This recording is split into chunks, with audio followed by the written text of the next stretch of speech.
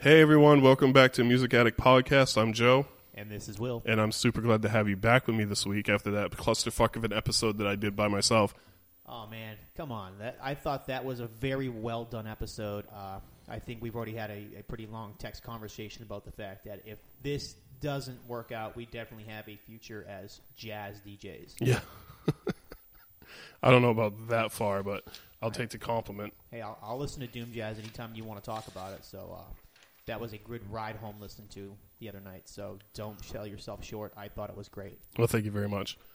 So we are doing a review show this week. Trevor Something actually dropped a complete surprise album a couple weeks ago, and we both have spent pretty much 2 whole weeks with the album, and both of us have some pretty extensive things to say about it. Oh, I agree. I think we were both kind of surprised because Trevor Something's an artist who's never really operated within the normal parallels of your typical recording artist. If you just go and listen to his previous work, almost every single album he's released has a different feel or even sound. He's pretty much a musical chameleon, and he kind of works at his own pace. And you know, we went from having an album I think he dropped November of last year. We reviewed the Ultra Paranoia album. I think it was an October or November release. Yeah, it was a late release. So you're talking less than 6 months, and you've got 2 fully formed full-length albums. Yeah, and both completely different. I mean, Ultra Paranoia was a straight-up fucking club banger. Oh, yeah, absolutely. And for those of you who are uninitiated, Trevor Something is a new retrowave synth artist that Will and I have been listening to now for a few years. And Ultra Paranoia, his album from last year, made our top albums of 2018 list on both of our lists. Absolutely. It was one of those ones that was a surprise, late, dark horse edition, and it ended up being in my top 5. Absolutely.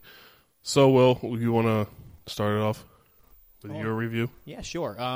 Just to give you a little bit of backstory on this album for me, where every single album that this guy's released has been something a little different.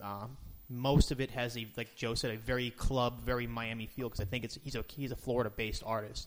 So you definitely get that 80s disco, cocaine on the tables, drenched in neon sort of feel in most of his stuff. But he had never released a straight-up dreamwave or pop wave album, and that's what Bots Don't Cry is. It's definitely a departure, and listening to it a couple times through here, like Joe said, the last 2 weeks I've had some time to gestate on it, and it tells a story. It's got a pretty fully formed trajectory if you listen to the song start to finish from beginning to end. Absolutely. It's I actually approached this album, I listened to it like 4 times, and I wasn't paying attention to the lyrics. And then I was like, wait a minute, there's something here. And I actually broke this album down song by song, lyrically instead of musically, because I thought it was more beautiful, a piece of artwork as far as a story is concerned than musically, I think. I completely agree with that. That's one of those situations where I think we were talking earlier. Usually when I'm listening to a record, first few times through, I take it in as it is. I don't really get really focused on wordplay, but it was pretty apparent from track 1, which is I Want Your Love, that he was on a different level here. It was definitely a shocker because he doesn't sing a lot about the traditional terminology of love. It's usually more of a physical sort of thing. From the opening of the first track, you get a very decidedly 80s movie cameo, cut-in of a girl talking to him, begging him to stay, and that she wants his love.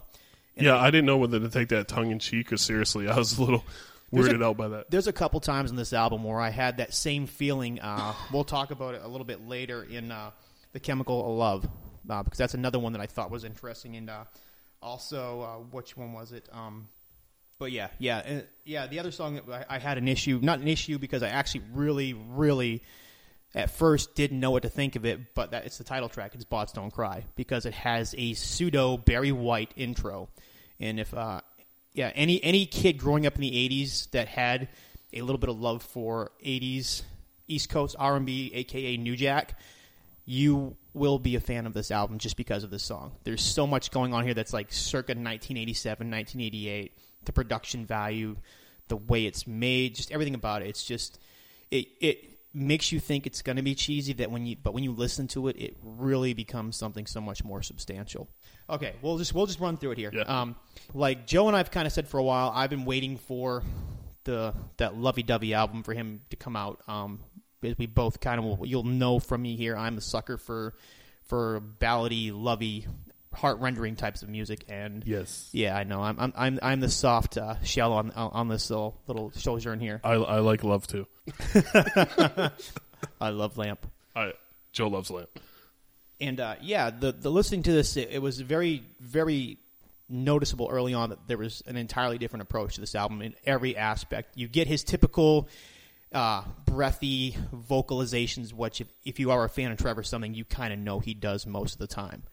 And I'm not sure exactly if it's a mask for his vocals, but I have always dug it. I like hearing different approaches to the craft, and I definitely think his vocals are a signature part of his style. Yeah, and I don't think listening to it, his voice is auto-tuned at all. I think on one track, I make note of it. There's one track where he uses an auto-tune, but he uses it purposefully. Right.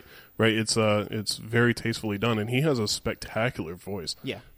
Yeah, and that's one of those things too. If you go back through, and he's another one of these retro new wave artists that just his creative volumization is pretty intense when you compare him to your traditional singer songwriter that you would see on a major label. This guy is usually putting out an album or an EP every year, if not more than one a year. I've noticed that certain artists, they just seem to they run with it. Where they have that creative spark. Rather than if you were on a major label, you would do something once every 2, 4, 6 years, depending on your name and your caliber of who you are. Yeah, he has so much fucking free time. Yeah, he's literally sitting in a room every night making something, and then because of the advent of modern technology, he can make studio quality production in his bedroom and literally put an album out every 6 to 8 months. Yeah, it's great.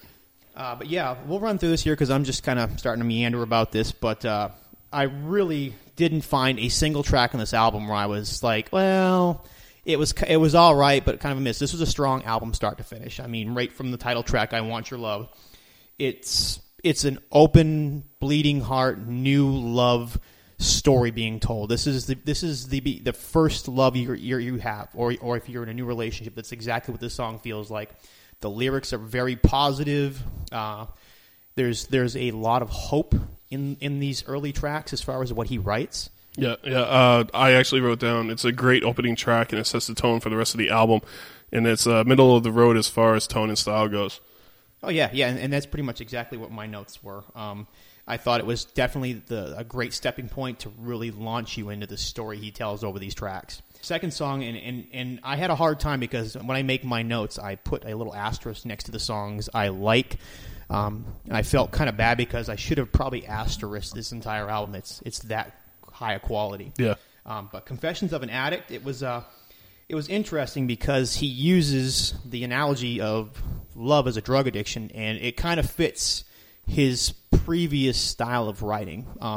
He talks a lot about that sort of lifestyle in his earlier work, but this here, the way he describes it, and it's a pretty accurate representation of how love can be to a person who seems to desire it like the character in this story does. Right, and this is my first tone for the album as far as I really got the sense through the lyrics that he was starting to have insecurities about the relationship as far as the lyrics are concerned. It's definitely a smooth, straight-up love song, but you can kind of hint the little bit of the insecurities that anybody would get, first starting a relationship. Yeah, when you're not quite sure of yourself, you're putting your entire heart into a relationship, and even though you're fully immersed in the water, you're still kind of unsure whether or not you're going to drown in the waves. Right. Yeah, that definitely gets that sort of feel like, the first album is that sweet euphoria, the first song. And as, Confessions of an Addict shows, you're like, well, there's a little uneasiness here, and it kind of continues along this path. It's like it's navigating a relationship in real time. That said, the next track, Baby Boo, first off, I hate the fucking name. I really hated it. There's a couple Agreed. songs that I listen to, and I'm like, geez, man, I don't know what is up with the title, but the song itself is it's great because it's basically a straight-up bass synth track. It's really what it is. I am a big synthesizer type guy. And it's one of those deals where I really, really thought that he's basically breaking out the toys, showing more things, showing his massive use of whatever he's been doing, he's really broadening his toy level. If for us musicians and musicians speak, he's got more things to push buttons with, and I felt that was really prevalent on this track. Yeah, I wrote, don't care for this song. It's the first song that he starts delving into the obsessing over someone. Yeah. And the chorus is really simple and it's very repetitive lyrics. I thought it was a little lazy. Yeah, and it was, and I think lyrically speaking, I completely agree. I didn't get a massive positive vibe from the song itself lyrically because, it's, like you said, it's very simple. It's almost paint by numbers, absolutely. pop song. But the music side of it, the musicality of it, I really dug, and that was kind of whenever his lyrics meandered a little bit, and he has his moments where they become a little bit cut and paste or vanilla, but the music usually in those songs kind of carried the weight for the rest of the song's lackingness. Yeah. Next track is the title track. It's Bots Don't Cry. I would probably say this, if it's not my favorite song on the album, it's pretty damn close.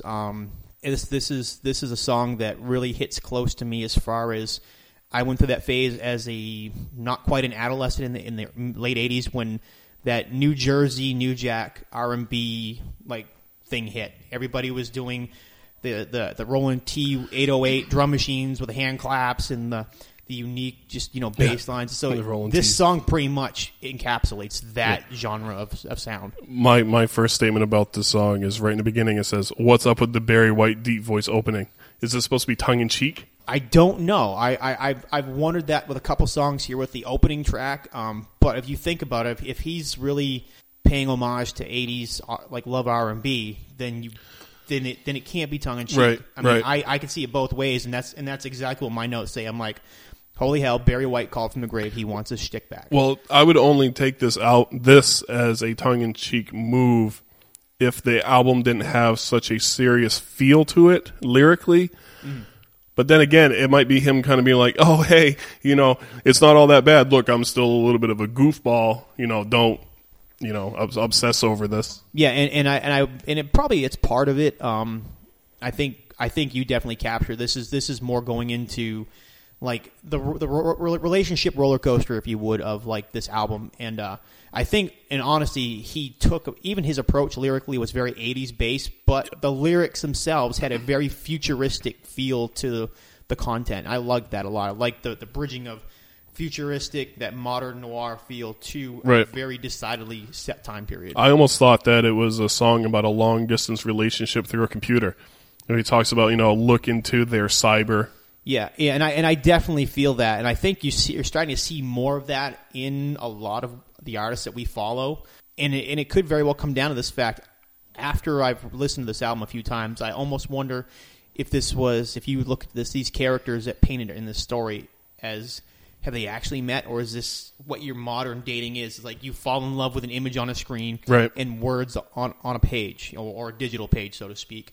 And then you really never get to know that person in real time. I mean, the title itself, Bots Don't Cry, makes you think. It's a play on a Cure song. Yeah, absolutely. It's a swipe left or right type deal. Yeah, exactly. And I think it's a pretty, if you look at it that way, it's a pretty deep commentary on modern love, which it goes from really, is this a tongue-in-cheek track, or are we really looking at something that's really taking a pretty deep look at how life is nowadays? Yeah, a couple notes I had on that left was I really like the ooh yaz. Yeah, as dumb as that sounds, that's really nice. Yeah, absolutely. And the vocal tones that he does, like not the inflection, but the pitch shifting on No Matter Where You Are's are very pretty. Yeah. I really thought this album in general had a great production value, but I really thought this track itself stood out for the nuances that you see. Like you mentioned, the different vocal inflections, just a subtle change of tonality in the way he sings. And he takes simple bits, like it's essentially a doo-wop, trick to fill spots up, but it worked a lot in this song. Next track we're going to talk about, we'll just go right through it. Yeah, absolutely. Yeah, because I have small notes on pretty much everything, and a small note turns into a 5-minute dissertation. Hey, that's okay. So Eternal Love, this is where I really feel like the pinnacle of the story. The pinnacle of the love bloom, as I call it. This is where, you're fully invested in your partner, everything is forever, everything is a fucking field of clover and gold, and you're walking together for the rest of your lives. I really feel like the character, we're listening to is at that point in this relationship in the song. Yeah, absolutely. I love the tone. His voice really shines on this song. Yeah, I really think so too. In my notes, it says, you listen to it, his vocal inflections, his tonality, and his lyrics. This might be some of his better, deeper lyrical content in this song. Absolutely.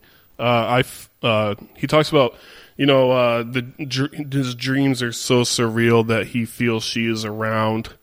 He's saying, "Are you around? I'm dreaming. Don't even know." I also wrote that I thought this would be a great closing track if the album was not trying to follow a story format. This is 100% a closing track for an album. Oh yeah, I thought the same thing. I had that thinking that I get it. It fits where it needs to fit in the story as it tells itself.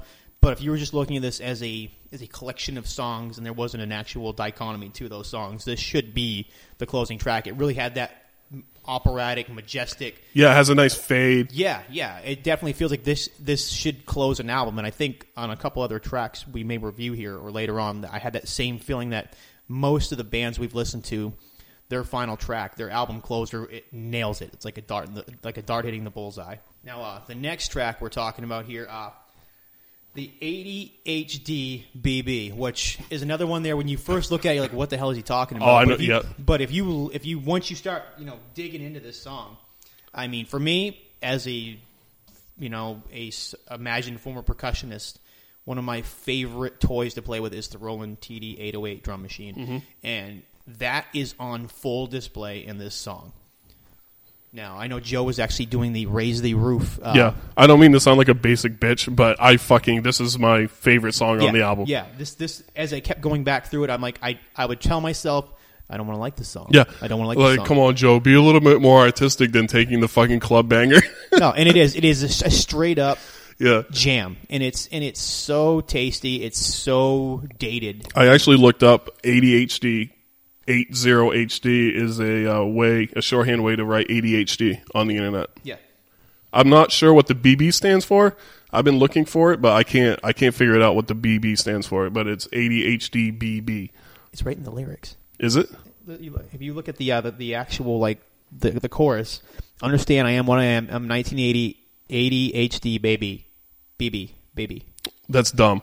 That is fucking dumb. I'm like, he went so far as to do ADHD shorthand. You fucking. I mean, you literally answered the question for yourself, right? And you're like, and I missed that part. That's the funny. You nailed the obtuse, obscure. I don't care. Yeah. That is the most basic shit on the fucking planet. After pulling out ADHD, so I'm literally over here, my quiet self rebelling. No. That's what it means. I don't accept it. And then you're like, but I don't get what the BB means. And it's that. It's literally that. It's right in front of you. Fair enough, but I still don't like it. Still love the song, though. Oh, yeah. This is where the album starts to shift, in my opinion. Yes. He's starting to question the relationship. I love the video game 8-bit sound effects. Yes. Or 8-bit, 16-bit, whatever you want to throw it in there. We're fans of that incorporation in that song. I say that this is the start of the shift for the album. Because the first half of the album is very smooth. And this is more, I don't like to say upbeat, because the rest of the tone of the album is definitely not upbeat, but it's a little more rhythmic, a little faster. Yeah. And, this is where the album starts to take a turn for the worse. Well, not the album's worse, but as far as our character in the story is going, the album starts to shift for him. Yeah, and this is something I didn't know if you'd pick up on it, and you pretty much nailed it. I really think that when you start to see a musician grow like this guy is doing right before us with this album, he's using musicality as a change of perspective, maybe even a change in confidence or even just mental clarity. It's a form of therapy for him. He's talking his way through meeting someone, loving someone, things getting rough, and and everything. It's a complete therapy session. Yeah, and I think in this track, this is the point where the character, of this entire record, this is where either they've broken up or they've had such a fight. And if you listen to this song, it's kind of a throwback to his earlier stuff. So I get this vibe he's like, I don't give a fuck. I mean, that's the hook of the song. He's telling everybody who will listen that he doesn't give a fuck. He's back in the club. He's back doing what he did before he found this little piece of golden heaven he had. Right. And I really think that that like you nailed it. Like it changes in the tonality. Like you definitely feel that every song after this track, it's not like he's skidding out of control musically. It's just the character's mental mindset is the soundtrack to this album, and it's kind of leading back away from that path. I kind of have to disagree with you a little bit. I don't think this is a song where they break up. I don't think that comes until 3 tracks later, but we'll talk about it when it comes. And it possibly could be something where this is just the first real fight, and he's left the house and he's out. It's very evident on the pages. The lyricism on that it's pretty much a telltale of what's coming soon. And another one, the next track, The Chemical of Love, it's another 80s dance hall track. Like, it really, like you said, the change in the sonic flow of the album really from here on out has more of a dance vibe, which is more akin to what he usually does. So when you're talking about it's one of those songs that this grew on me. Like, at first I didn't think I loved it. There's another one where I don't want to love this song, and then the next thing you know, you're really into the track. And I'm not 100% in for it as far as musically goes, but I love the lyrics in this are amazing. I think. Yeah, because this is further continuation. Like Joe said, this had to have been a real thing because the lyrical connections that I see in this song, it's almost too real in some of the things he says in this song. You're getting that feel of he's convinced himself, like, he's in a self-apathetic stage. He's telling her that he's not good enough for her. Like he's convincing himself that he's the reason why. That's what you got out of it? Oh, yeah. I think that this is where he starts to see that the relationship may be bad for him. And she does a lot of drugs. Yeah. He mentions that in the album. He can see she's bad for him, but he also so in love, he doesn't want to let go. He is still not sure if she loves him, especially with the lyric, "Tell me you love it when you're dancing with me." Yeah, I think maybe looking at it like that, I think you're probably hitting the nail on the head there. He loves her. He's so in love. She's really poison for her. He's looking past all of the bad juju. Yeah. And as a person who's really good at dating girls like this, I've been there. I definitely don't want to say too much in case anyone listens to implicate anybody. But at the same time, it really did strike a nerve because you tear yourself apart in the wonderment. Of is the person really into you? Is it real, or is it just the loving the idea of someone in the moment? And I think that's where the character is at this moment here. He's starting to realize that even though he sees all these things for what they really are, the badness in her, the things that she does that probably are going to destroy him. He's a drug addict. Yeah, he loves her, but he can't let go of her because he's just having so much fun with her. I mean, if you look at the Confessions of an Addict, this song almost directly connects to that same Mentos, that ethos of making love a drug. The next track, Read Your Mind, the one thing I took away from this is probably my favorite drum track on the album. I love the grimy beat. Yeah. That's the thing about it too. Like, this felt like everything about it was sticky. Like, the beat was grimy, his vocals were a little bit distorted. I mean, it really. It's starting. You can see this is okay. He's almost like he's either really immersed in her and he's a mess. Oh yeah. Or he's trying to extricate himself and it's making him. This a mess. song is dark, and you'll notice on this album that the vocal volume on this album is low, and I think he's hiding a lot of what he's saying because this song is purely about obsessing over someone. They have lyrics that say, "Forget your family, friends. Give me your love, your trust, your baby, your life, your faith, your soul." Yeah, it's deep and it's dark because basically this is that moment right before things usually go bad in a relationship when you're that hooked into somebody where you're writing content like that. It's bad. You're using a pretty bad spot if you're saying things like that. Like, in the next line there was forget your family, tell your friends. Give me your life, your faith, and your soul. Go to the edge. I mean, you're putting yourself on the razor's edge, and you're basically telling this person, "Hey, I'm going to throw it all away just for you." And anytime you get to that point, especially when you're writing it in a song, like you said, he's hiding like some of his words, like it's a purposeful hiding because, this is a diary being read. Yeah, this is very dark. Yeah, I mean, I know you just heard me say the lyrics, but if you listen to the tonality of the song, this is very, I mean, he's telling her, give me your love, give me your baby, your life, your faith, and forget your family and your friends. I mean, this is truly, you know, fuck everybody else. It's all about me now. Yeah. Yeah, and yeah, you can definitely see like this second quarter of the album is a trajectory strategically decidedly downward. And going into the next song, Living in a Lie, what we thought was, you know, okay, the previous track had dark lyrics. It really feels like, you know, you've got a plane spinning out at like Mach 5. Yeah.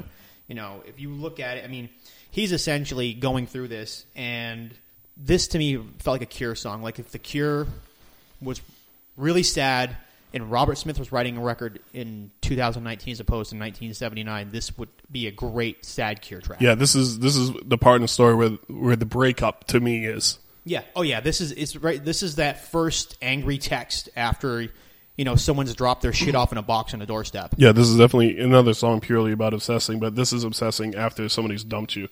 It's a, you know, it's a look at me, feel sorry for me song. It says, I'd rather die than live with regret. You'll miss me when I'm dead. This is like, you know, 14-year-old emo, you know. Oh, yeah. You know, it's the world is over because my boyfriend or girlfriend broke up with me. I'm going to die if you don't come back. But I mean, we all feel that way. I mean, I'm not poking fun at the feelings because these feelings are very real. Oh, yeah. It's just, I think that's the most generic way to try to get across to people that this is kind of the tone that it's going out there. You need me, you know. Everything you're doing after this is a lie. I mean, that's what you get from this track. And I think you nailed it in the head. This definitely has a very adolescent anger to it. And, absolutely. And not always, because I've met a lot of adults that have the same reaction to a breakup. So, but yeah, you can definitely get the vibe that this is when the division of church and state, so to speak, has happened in this album. It's not like it's even something very simple or obscure. I mean, if you just go through the titles of these songs, looking from start to finish, the next track is literally, it's over. It's over. It's over. And it's funny because I felt there was a definite Cure influence in the previous song. The introduction to this song, I felt 80s Depeche Mode. Behind the Wheel. Oh, yeah. I never even thought of that. And it's funny because he has covered Depeche Mode in the past, and he actually did a kick-ass job of covering it. Right, and this is the song where, you know, Trevor is coming to terms with the relationship being over. He's talking about being sober now, and sober not as far as a drug or chemical, although I do feel like Trevor delves in a little bit of the extracurricular activities. I agree. I think it helps him relate, and I like that use of something he's familiar with as a metaphor for what we're talking about here. So it's a kind of double-edged thing here where he's talking about being sober from her, and being sober from any, you know, chemical influences he might have. But he's still holding on to resentment and anger at her in these lyrics. Yeah, it's definitely a little bit under the surface. It's not as overt as it was in the previous track. But yeah, I definitely feel that in this track here. And then, you know, going into the final song here, which is Please Don't Leave. And it's an album closer. You know, and I honestly thought this is the first time where I've heard him do something that was almost a hymnal. The beginning of the song is almost a whispered prayer in the darkest hour of the night before you wake up. You know, desperation in his words, his voice, and it really felt to me like he's waking up. And I think if this is a character study, it's telling you that I think he's realizing he's going to be okay. But at the same time, if you go through the lyrical content, he's still holding on to that small grain, maybe, just maybe. Yeah. This is a song, if It's Over is him, you know, this is the drunk text. This is the morning after. Yeah, when he looks at his phone, he realizes there's 85 sent texts from him to his lover. He's begging her to come back in this song. I wrote the first sign that someone is insecure is saying, I'm not insecure. And Yeah. It's like, I'm not insecure. I just don't trust anyone anymore. And, you know, or I've just been lied to so many times before. It's complete oxymoron, but I actually like the way he uses it because he's self-aware, but at the same time, he's still believing in the facade of what has happened, has transpired in this relationship of an album. Right. The song is very drone-like, and it goes back to a mellow tone. And, you know, it's a great closer. It kind of has the feeling of, the song has a sobriety feeling to it, like, kind of accepting, but not really. Oh, yeah. It kind of leaves you at a cliffhanger, I think, where the song just kind of drones out and you don't know really where he's at in this headspace. Yeah, but I definitely get the vibe of like this is that stark morning realization of what's happened and not knowing what's to come. And I think you nailed it perfectly. How that song just fades out into the ether. Yeah. So that's the last song on this album. What are your final thoughts or summary on this? My final thoughts are this is by far my favorite Trevor Something album. I've always been a believer in the fact that before this record, I thought he had some great songs. Yeah. A lot of great songs. Ultra Paranoia was the first time I thought his collective focus was great for an entire album. And I really think this is taking that level and raising it one more. I think this is his best piece of work. I'm going to guess, as we've spoken about that, this is a very, very topic close to his heart. Maybe that pushed it a little bit more. Yeah. But I think someone who writes as prolifically as this guy does, it's surprising that he doesn't suffer from burnout. You know, a lot of these artists do a lot of stuff, and with music, not all of it's great. We know this firsthand. We've got 10,000 songs written, and maybe there's 20 of them that are good. Could be more, but yeah, his ability to be a musical chameleon is fully on display with Blood Don't Cry. He's absolutely stunning. The amount of work he does. I think the only more stunning than that is the fact that more people don't know who he is, and it's a shame. It's a real shame because I think if you put him in front of an audience within 6 months, he could be right up there with any of the pop giants that are out there. Well, yeah, and he's going to appeal to all kinds of crowds because he has music for everything. I mean, he's got dance music, he's got pop music, he's got love music. And even you look at some of his EPs, he's even done some punky post-punk stuff. Yeah, I mean, there's definitely some rock elements to his approach. Did you give it a number rating out of 10? Out of 10, I would definitely say out of 10, this to me is probably an 8 out of 10. Just because it's a really great album, and I'm still working through like what I would gather like high or low. I feel bad not giving it more, but I kind of feel between a 10 and a 5 is somewheres where it should be. You? Well, like I said, I listened to the album a few times, and I kept hearing that something was going on in the lyrics.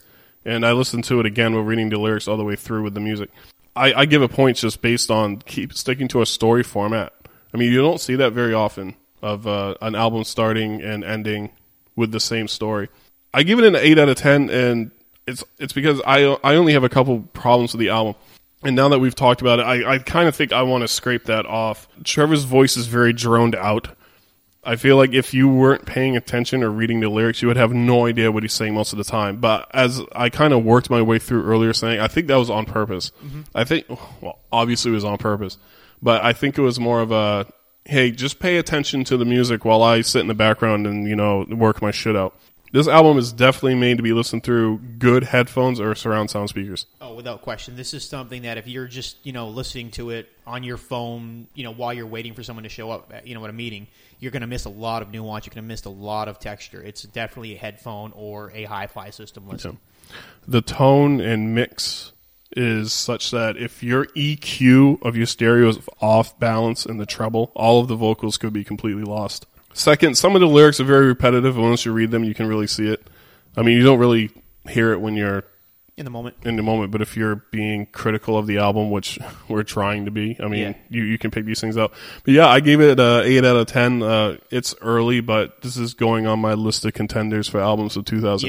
Yeah, it's definitely on my list. I was very surprised by how much I liked it first listen. Yeah, so there you go. If you're interested, the album is Bots Don't Cry, and the artist is Trevor Something. We're going to sign off now, but don't forget to follow us on Facebook at Music Addict Podcast.